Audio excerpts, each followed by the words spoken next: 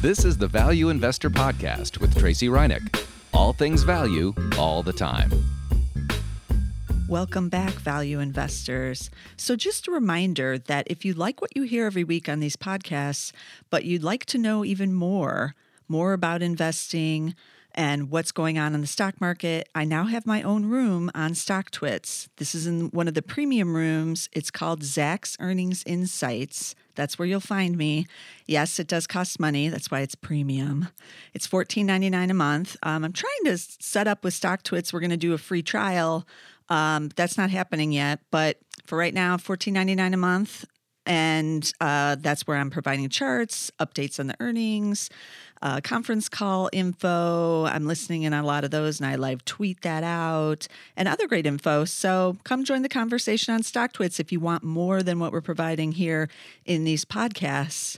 Okay, so now on to this week's episode, because a lot is going on. So most of you are aware we're in volatile market once again. That seemed like it might go away, but now it hasn't.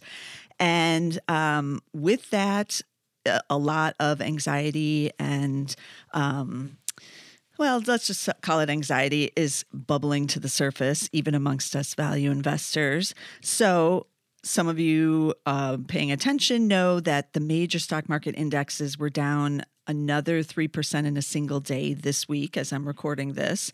That's a big sell-off, obviously. 3 to 4% is not that normal. But even though that was big, and, I was thinking, when was the last time we actually had a big 3% or more sell-off? So I had to ask around here in the Zacks office. We were all kind of quizzing each other. Hey, when was the last time we had one like this?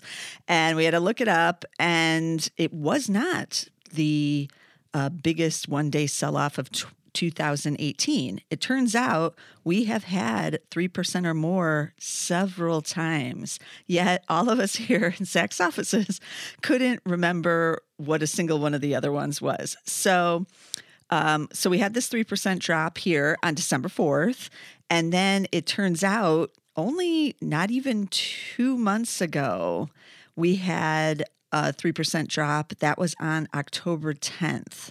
Yes, so not even 2 months. The Dow was down 3.1%. The NASDAQ was down 4% on that day. But that wasn't even the worst day of the year. Back in February, on February 5th, the Dow was down 4.6%. And on February 8th, it was down 4.2%. That was that brutal, kind of sudden pullback. And then the markets rebounded. But this is a good example of all the big single-day sell-offs we've already had here in 2018, and yet because most of us are thinking on the short-term pain and we're not thinking about what happened months ago, we don't even realize that the one we just had was not even the worst one of the year, and we've already forgotten all of the others. So I wanted to bring that kind of insight into it, because there is a difference between the short term and the long-term investing. And in the long term, the volatility we feel and that anxiety we feel on these big one-day drops kind of smooths out, and you don't end up recalling it, or, the market is rebounded. So you're like, oh, okay, yeah, sure, I remember that kind of vaguely in the back of my mind, but I've moved on from it. So these one-day moves, I'm not saying that they're meaningless, because they're not. We're all watching the stock market. We all see the red. We all can open up our portfolios and, feel the pain there. But really, investors, especially value investors, need to look a little bit beyond just the one day and ask yourself, as we do many times on this podcast and on the Zacks Market Edge podcast, what are your goals? Remind yourself of what your goal is for being an investor. What is your horizon? Do you expect to be in stocks just 1 year, 3 years, 5 years, or is it really long term for retirement, kids' college education, a new house that you may not purchase for 5 or 10 years, like the longer time plan? And then remember my own advice that I always give out: if you can't sleep at night because of something that's happening in your stock portfolio. And this does happen for sure. If it gives you that much anxiety where it's keeping you up at night, then you have to rethink your strategy, because that's not right. That's not correct. Investing shouldn't keep you up at night. So then you're going to have to take a look at what your goals are and reevaluating how you're investing if it is keeping you up at night. So that being said, does look like some stocks have gone on sale now. When we get these big down days, that the big indexes 3 to 4% is pretty dramatic, but some individual holdings will be down much more than that, as we know. And as value investors, we like to look at stocks when other people are fleeing and when they go on sale. And I always say this one comment, and a lot of people kind of pick up on it, but stocks are the one thing that Americans don't like to buy, any of us, none of us do, when they're on sale. Everything else that goes on sale, we rush in, even if it's just like a couple % off. We'll go in, we're like, it's a deal, and we go rushing in there. But stocks, we don't. So we have to retrain ourselves to look at stocks again when they go on sale. Because if I liked the company a week ago, and now it's 5% or 10% or even more cheaper suddenly, I should like it even more, barring, any major fundamental change in the company. If nothing else has changed, I should like it more. So, but this is where value investing is hard. Most don't like going against the herd, and most don't like buying stocks when no one else is buying. Because I just did that episode on how Buffett was buying the banks on the Value Investor podcast here, and how many people went out and bought banks after either listening to that podcast or hearing when the 13F came out and reading some other articles about how Buffett was buying the banks. Not many people probably did, because he's going against the herd there, and that is really hard. And his payoff might not be for quite some time. And in fact, in this latest stock market downturn, the banks have taken another tumble. Many of them are hitting multi-year lows again. So I'm sure he is looking at them again and may deploy even more money. We don't know. We won't know until the next 13F comes out. But as they get cheaper, he's likely to buy even more. But it's hard for those of us who are, we're just normal investors. We're not the great investor like Warren Buffett, but we can take some lessons from what he's doing. But let's take a look at some stocks on sale and see if there are any deals there now, because I love doing that when we have these sell-offs. That's the one good thing about market weakness and market sell-offs, is that stocks don't go on sale. But I ran across this question, how do I find them? Obviously, there's always a group of stocks anybody is watching.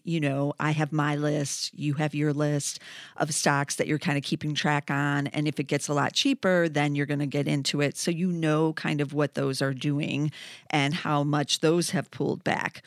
But if I just kind of wanted to run a general screen to find them, how do I do that? So I did go to Zacks predefined screens that we have on Zacks.com. If you're a premium member, you can get these. If you're not, that's why I'm bringing them to you. So you get them through me if you're not a premium member.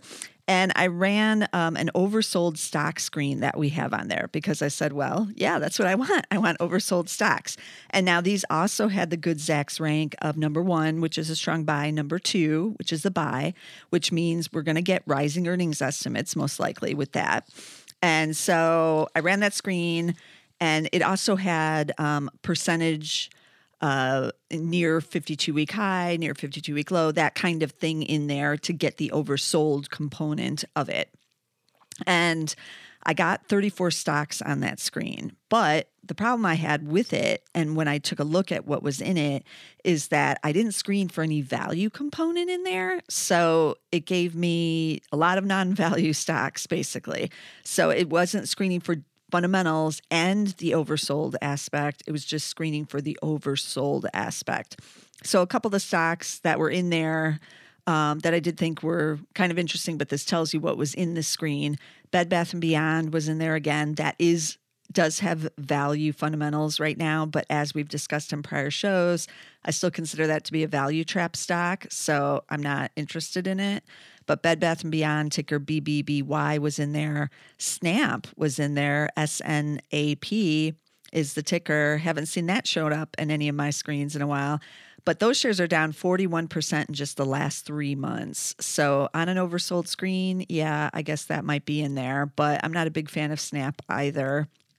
So on the fundamental side. So that one I'm not really interested in either. A lot of the other names were various biotechs, and those are a little dubious too for most of us value investors. A lot do not have any revenue, and they're not making any earnings. So I wasn't going to go with that either. So I had to ditch the screen and add a value component. So I ran slightly different. I didn't do the oversold component. I ran with the value component first. And when you're searching for value stocks in a market that has declined, a lot of times you are going to get stocks that have declined as value now. So they've dropped down into the value category as those shares have pulled back. So this screen also looked for Zacks rank number ones and number twos. Those are the strong buys and buys because I'm going to get those rising estimates, and that's what I want. It looked for Zacks value style score of A or B, which are the top two for the style scores. It looked for Zacks industry rank in the top 50% of the industries. So that's good. Something probably pretty positive is going on in the industry to be in the top 50%. So I'm probably not going to get any energy stocks, let's just say, because I don't believe energy is in the top 50% right now of industry ranks. So little things like that, it'll narrow it down further. Then it looked for various PEs, both the trailing and the forward, both under 20, I believe it was. And then it did look for PEG. So a PEG under 1, which usually means a stock has both value and growth component in there, which I love. I love getting that extra little growth component if I can get it. And I ran this screen and I got 36 results, so slightly more than the first oversold screen. And some of them were interesting, and it did give me oversold stocks as I predicted that it would. So I pulled out a bunch of stocks out of this list that we could take a look at and kind of see, how oversold are they, how cheap are they, that kind of thing. So first stock we got was TD Ameritrade. So a couple trading firms in here. TD Ameritrade is the first one. AMTD is the ticker. It's trading at around 14 times. Over the last 3 months, the shares are down 11.6% versus the S&P down 6.8%. So it's weaker than the S&P, but not considerably much. You're not in a bear market pullback yet with TD Ameritrade. And the shares just even over the last year are pretty choppy in this one. I used to own it in the insider trader because some insiders have been buying in there, but shares volatile and not going much places. But you do the value component and they are somewhat on sale. Let's just call it. The second trading company is E-Trade. ETFC is the ticker. I also own this one in insider trader. This one, not quite as volatile, but over the last 3 months, shares are down 18%. So again, versus S&P 500 of just 6.8. So these ones are much more on sale compared to the overall market. Might want to take a look here. They also trade around similar valuations, around 14 times. And then there were a couple of auto retailers in here, and I've been avoiding any of the auto stocks in most of my portfolios and in the podcast because of what's been going on in the auto industry and because of tariff issues. We don't know if bigger auto tariffs are coming on. We don't know if bigger China tariffs are coming on. Like all this uncertainty that could impact autos, plus rising rates impact loans and auto loans. There might be less people buying cars if it gets more expensive for them to do so, all of these things. But thought I'd take a look and see, have these really pulled back? Are they really on sale now? Because then I might be interested. So the first one is Asbury Automotive, ABG. Now, this is an auto retailer. And what that means is if you go to like your local Ford or BMW dealer, usually, but not always, but usually they may be owned by a bigger company that owns various dealerships around the United States. So Asbury is one of them that owns various of all the brands. They're not just a Ford dealer or BMW or GM or whatnot. They own various dealers in all of the brands. They also do aftermarket services, which is like, maintenance and all of that. So these stocks have been cheap for a while. Asbury is trading with a PE under 10 of 8.5. Over the last 3 months, the shares are down about 11%. So they've gone on a little bit of sale, a little double-digit sale there in the last 3 months.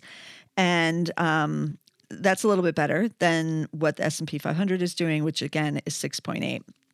Then I looked at their competitor, Lithia Motors. LAD is the ticker there. They're similarly as cheap, 8.3 times on the PE. They're down 9.6% in the last 3 months. But as I said, that's not dirt cheap, other than the PE is very attractive, but they haven't gone on sale as much as I might like them to. And I'm going to keep an eye out and see if I can get them maybe a little bit cheaper. Then I might start dipping my toe in on some of the autos. But there is a lot of uncertainty out there, and it's unclear what's going to happen. And I have to keep an eye out for value traps with these, because as the auto sales decline a bit here, as we're at peak auto, you could see some of the earnings start to decline, and then we get into the trap scenario. And okay, so switching over, a little bit different area, an airline showed up in the screen, and I was like, oh, those have got to be cheap right now. But I haven't checked in with the airlines recently with the oil plunge. Apparently, it's good to be an airline during oil plunges because the airline here is Spirit. The ticker is SAVE. Love them or hate them, I know, but the stock is up about 32% in the last 3 months. And that is most likely because as crude, as oil price decline, fuel prices will go down. This is a boom for the airlines again. They were getting the opposite effect. The airline stocks were down big as crude was up above $70 because their costs were going up. So now we're getting the opposite. Everybody's diving in because, it's going to be better for them suddenly. PE here is 15.5, so not the cheapest, and the shares are up. So not oversold here, not on sale. They were a couple months ago, though, but not anymore. People piled back into the airline stocks. So I'd probably be avoiding that one, at least until crude goes up, and then I see if these stocks come back down. And then the final stock is a retailer that I've never seen on any of these screens, and I actually own it in my own portfolio, and it's Restoration Hardware, now known as RH, with the ticker RH. Those of you who follow me on StockTwits know I tweet out about it all the time because it's insane, but it is, I believe, one of the best retailers in the United States right now, with the interesting retail vision. It is a furniture maker, so on the luxury side, and it will move based on basically the stock market, because as stocks go up, the luxury furniture buyer feels free to spend more money, basically. So they just had a blowout quarter. They reported earlier because of the funeral of President Bush, and it was real good numbers again, raised fourth quarter guidance for the fourth time, and their 2019 outlook looked real solid too. Now, these shares are very volatile. They're down 9.4% over the last 3 months. So a little bit more on sale versus the 6.8 of the S&P 500. Their PE is around 15 at this level. So I have bought in and out. Some months I buy, some months I don't. But this quarter was good. They did raise earnings above consensus for next year. So that's why the stock is cheaper. If this remains volatile and continues to slide with the overall market, yeah, I'll be interested and probably adding to my position again. But this is a retailer that has now come within the value purvey now. It always wasn't in the past, trading around 20 times in the past. But now it's in our wheelhouse. So we'll be taking a look. We'll be keeping it on our list. So with this screen, as I remind you, I didn't look to see if any of these were value traps. So that's an issue. I do encourage value investors to take a look at those earnings and to do a value trap analysis so that you don't get sucked into something that appears cheap, but yet it's not. But also, as you can see, some of them haven't truly gone on sale all that much. Though the most on sale was E-Trade. They're down 18% over the last 3 months. A couple of them are cheap otherwise, even though the shares haven't pulled back that much. So I do like that. And I do consider that to be a good value proposition. If you can get those single-digit forward PEs, that's nice too. So a lot of these I'm going to keep on my list and take a look. If I can get some of them down, the 20%, that's the historical bear market pullback level, even better.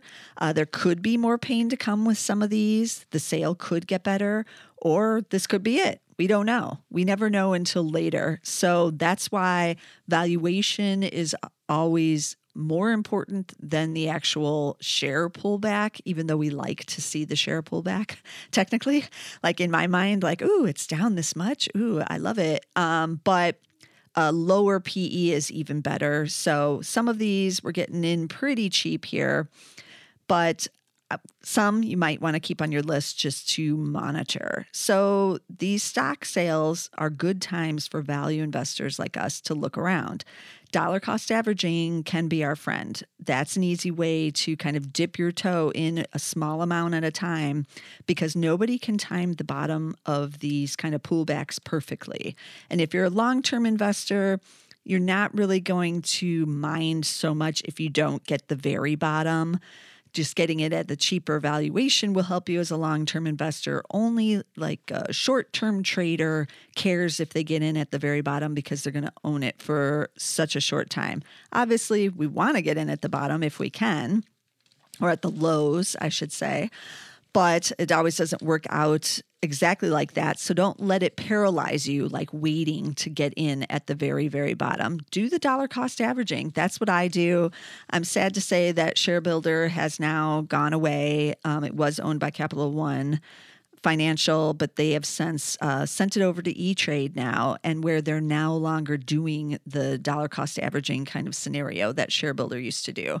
So now it's just normal trading over on E-Trade if you were a ShareBuilder investor. But some of the apps on your phone now do the share building type of investing that allows you to put a small amount into stocks on a weekly or monthly basis, or whenever you want to put the money in, and allows you to buy these smaller amounts and dollar cost average into them. So keep that in mind and start maybe dipping your toes into some of these while you're waiting and watching on your short list for some of the others, because it's always good to have a strategy whenever there's volatility in the stock market. So let's recap some of the tickers here. So the ones in the first screen that I'm not too hot to trot on are Bed Bath & Beyond, BBBY, and Snap, SNAP. Those are the oversold stocks. But again, not too hot to trot on those myself. Then the other ones on the value screen were TD Ameritrade, AMTD, E-Trade, ETFC, Asbury Automotive, ABG, Lithia, LAD. We had an airline, but the shares are going up. It's still kind of cheap, but not as cheap as it was and could be. Spirit, SAVE is the ticker, SAVE. And then we had a new retail and a new stock, Restoration Hardware, now known as RH, which is RH, and which I own in my own personal portfolio, as I said. So some intriguing names this week. And as always, we'll see what happens going into the end of the year here, whether or not we get the Santa Claus rally. Usually December is a good month for stocks. It's starting off pretty rocky, though, but that can change. As I said at the beginning of this episode, I didn't even remember that last October 10th, we had a real severe sell-off then, too. So let's see what happens. Let's see if we get a turnaround here. And as always, I'm going to have stock ideas going into the end of the year for 2019. So you don't want to miss a single episode. Definitely subscribe. We have our own standalone show on Apple Podcasts. The Value Investor Podcast is over there. And we're also on Spotify, so you can get us there. But anywhere you get us is good, but be sure to subscribe somewhere. And I'll see you again next week with some more value stocks.